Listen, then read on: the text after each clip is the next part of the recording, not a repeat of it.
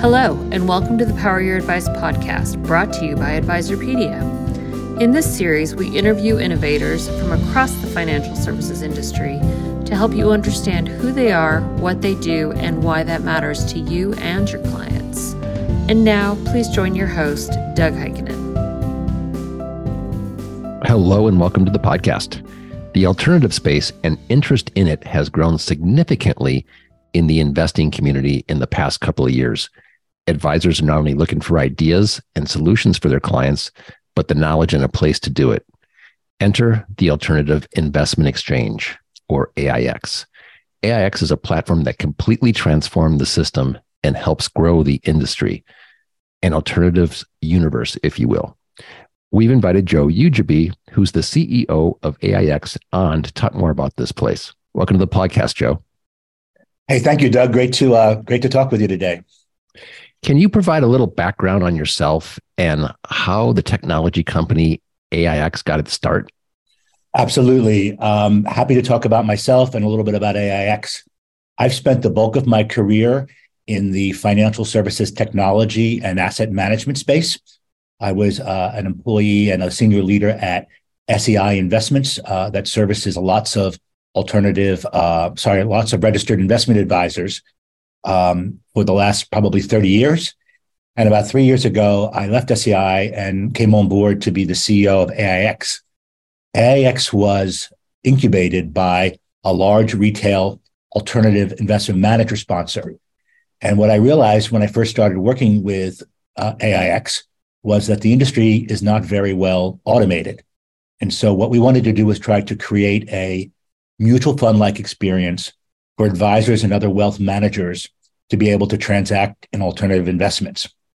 We were incubated for about 3 years inside of a large company. As I mentioned, if you rewind the clock back to about 2015, they had about 85,000 trades. Most of those trades were manual. Most of those trades didn't settle very easily. And we said there had to be a better way to do this. So we started to build out the AIX technology platform. About 3 years ago, we spun off as an independently managed company that I am now the CEO of. And our goal really is to help facilitate the buying, owning, and selling of alternative investments for wealth managers such as registered investment advisors. Let's dig a little deeper. What is AIX and what does it offer from a tech perspective? So we are really a tech-focused or tech-forward platform. And it's our belief that there's a lot of friction in the industry. It's not easy for an advisor to onboard or help a end client subscribe to into a alternative investment fund. Once that fund is owned, it's not always easy to understand the performance of that fund. It's not often easy to understand how that fund fits in with the rest of the end client or the investor's portfolio. And then if you decide to actually sell that fund, it's never easy to tender, sell, or transfer that fund. So it was our goal to really try to create a truly digital automated process. So not was it only a challenge to build out a technology platform, and that technology really is focused on three things: forms, workflows, and data. But we also had to connect the rest of the industry, meaning we want to, from the time an advisor sits down with his or her client, to take that data that the client gives them, or that may already be in the advisor systems, and use the data to fill out the forms, which can be very complex, can be 3 inches tall of different forms, depending on the state you're in, depends on the type of investor you are, depending on the type of investment you're going to be investing in. And so we automate the forms, but we don't want to send the forms on to, say, the transfer agent or the custodian, the fund administrator, or even the asset manager. We want all that information to go digitally.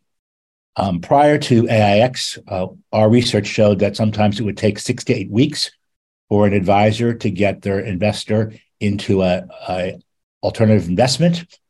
We've been able to shorten that down to probably 2 to 3 days. And so it's a combination of technology, workflows, and a great client experience. So specifically, how can AIX work with and help advisors be more successful, and why should they care? So what we're finding, and I spend a lot of time with advisors, either at conferences or meeting with them one-on-one, and we're finding that advisors are looking to enhance their end client portfolios to include alternatives. So if you sort of look at the usual 60-40 portfolio, some advisors are now talking about a portfolio that's 50-30-20, which would be 50% equities, 30% fixed income, and 20% alternatives. Now, that's an aspirational goal, but advisors are always looking to really provide, given the fiduciary responsibility that they have, they're always looking to provide a better portfolio that's tied to the goals of their end clients. So what we've really worked to do is make it a lot easier for advisors to do that. Access to products has been one of the biggest challenges. And so there's an increasing number of alternative investment products out there, but finding them and being able to invest in them is one of the greatest challenges. And so we really can provide access. So we know the market pretty well. We have well over 100 funds on our platform. But we can also say to the clients, if you have funds that you've identified, we will go out and secure those funds so they can also be transacted in a digital manner.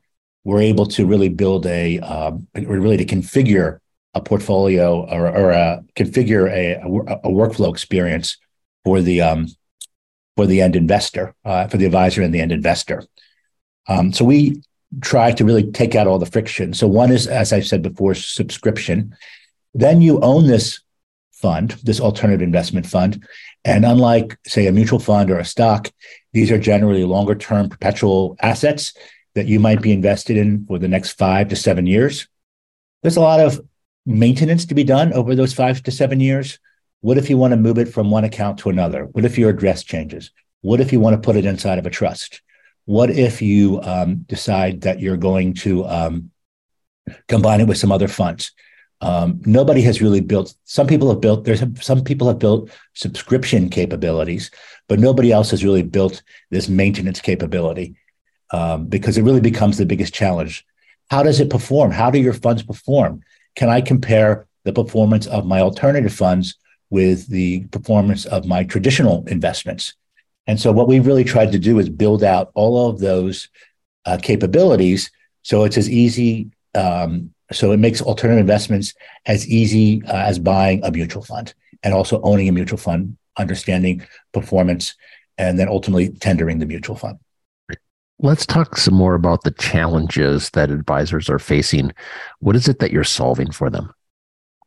Well, I think if you go back to sort of just basic investments, we've obviously had some pretty exciting high growth markets particularly in the equity space. That's become a little bit more challenging given some of the volatility. So we find a lot of advisors that are looking to diversify their portfolios and include alternative investments, whether that be real estate investment trust, hedge funds, private equity, business development corporations. So sort of the underlying requirement is the advisor wants to really give the best set of advice to their client. And increasingly, they're talking about incorporating alternatives. So one is just helping the advisor then actually find the alternatives or get access to these alternative investments. It typically has not been easy for more retail-based investors, but there are more and more asset managers that are now building out product for the more retail-based investor, really targeted on the RIA. So again, we would then help with access. We would then help sort of by what we call ease of business, being able to get out all those forms filled, make sure that all compliance requirements are met, to make sure that you've incorporated due diligence into the selection of those products, and then ultimately subscribing to them, managing them, and tendering them. You mentioned friction a little bit ago. How is AIX helping reduce advisors' friction? So the friction was largely based on a very manual process. So in most cases, the advisor would be required to have a client fill out a very complex set of forms. And it could be anywhere from 2 or 3 forms to 10 forms, again, depending on what state you're located in, which state the advisor is located in, which state the asset manager is located in. These asset types tend to be fairly heavily regulated, and to a certain extent, they're regulated state by state. So this was generally a very paper-oriented process. So the advisor would fill out the paperwork. They'd ask the client to provide a wet signature. The advisor would then turn the paperwork back into his or her home office. The advisor may not have been qualified to sell that product, or the end investor may not have been qualified to buy that product. So you might have to tell your client, sorry, I can't provide this solution to you. What we've done is really automate all that checking, compliance checking. Oftentimes, then the advisor would then send on, or the advisor's home office would then send on the paperwork via FedEx, overnight or a couple of days, to either the asset manager or the transfer agent or the custodian. Oftentimes, the custodian or that next part of the process would find some sort of error in the paperwork. Somebody didn't check some box, so the paperwork gets sent back. The client would have to re-sign the paperwork. And again, this would typically go on for anywhere from 6 to 8 weeks. We really tried to remove that friction. I mean, once the advisor works with their end client or their investor to sign up, it's all automated, it's online, it's digital signature, it's could be invested within 2 to 3 days because everything is digital. We don't even want to send PDFs to, say, the asset manager or the fund administrator. We just want to send the data so that they can get the forms processed. And as I said, we build in workflow so that all of the compliance rules are followed, and we're able to really configure that workflow based on each individual RIA or RIA firm's experience. From an industry-wide perspective, are you seeing other points of friction? Yeah, I mean, I think that there are lots now. There are many, many more advisors that are looking to incorporate alts into their portfolios. And I think we went from very little choice of product to now too much choice. So, there's friction sort of all the way across the sort of the buying or the advice or the recommending process. And so what we've tried to do is work with advisors to say, there are due diligence firms out there. You could do your own due diligence. You could work with other due diligence firms that are independent. And we can incorporate sort of all that data into a single technology platform. So it's there for your advisors to see. It's there for their advisors to share with their clients. We then have seen friction when it comes to the selling of alts. So there is, these products are generally have some sort of limited in their limitations to their liquidity. And it's also, again, a lot of paperwork and a lot of forms and a lot of process. And so we really tried to identify every area across the spectrum where something could go wrong and use automation to fix that, so that both the end investor as well as the advisor have a very high quality experience. What types of alts are advisors looking for in their portfolios? And do you know why they're looking for these specific ones? Yeah, so I think it's evolving. So historically, up until a couple of years ago, most alternatives in what we call the retail space, and the retail space would really be individual investors or families that would be probably investing less than $1 million in an alt. There really weren't many solutions available, and mostly it was larger institutional investors or highly qualified investors that were accessing alts through, say, a wirehouse type of a distributor. What we're finding now is that independent broker-dealers and increasingly more RIAs or registered investment advisors, in order to really do their fiduciary responsibility and create a more diversified portfolio, they're looking at alternatives. There have been a handful of very large brand name alternatives that have been developed and distributed over the last, say, 4 or 5 years. There are brand names like Blackstone and Starwood and now Goldman Sachs. And, again, most of these Wall Street banks are getting involved. Some advisors are very interested in those products. They're relatively easy to access, but they've gotten so large that most advisors tell me, well, I'm not sure I want to buy that Blackstone BREIT product because it's almost like it's a it's an index fund of real estate. And so, although it might certainly have a place in a client's portfolio, what we're finding is advisors are looking for sort of more interesting, more niche types of products. They really want to justify the fee that they're charging to their end investor or to their client. And so there are really a proliferation of alts that are now available in the retail market. And then they sort of go through cycles. So real estate funds were really quite popular. They still are. Business development corporations or BDCs had some popularity probably 5 or 7 years ago. They seem to be coming back into interest. There are other private equity, private or hedge funds, funds of funds.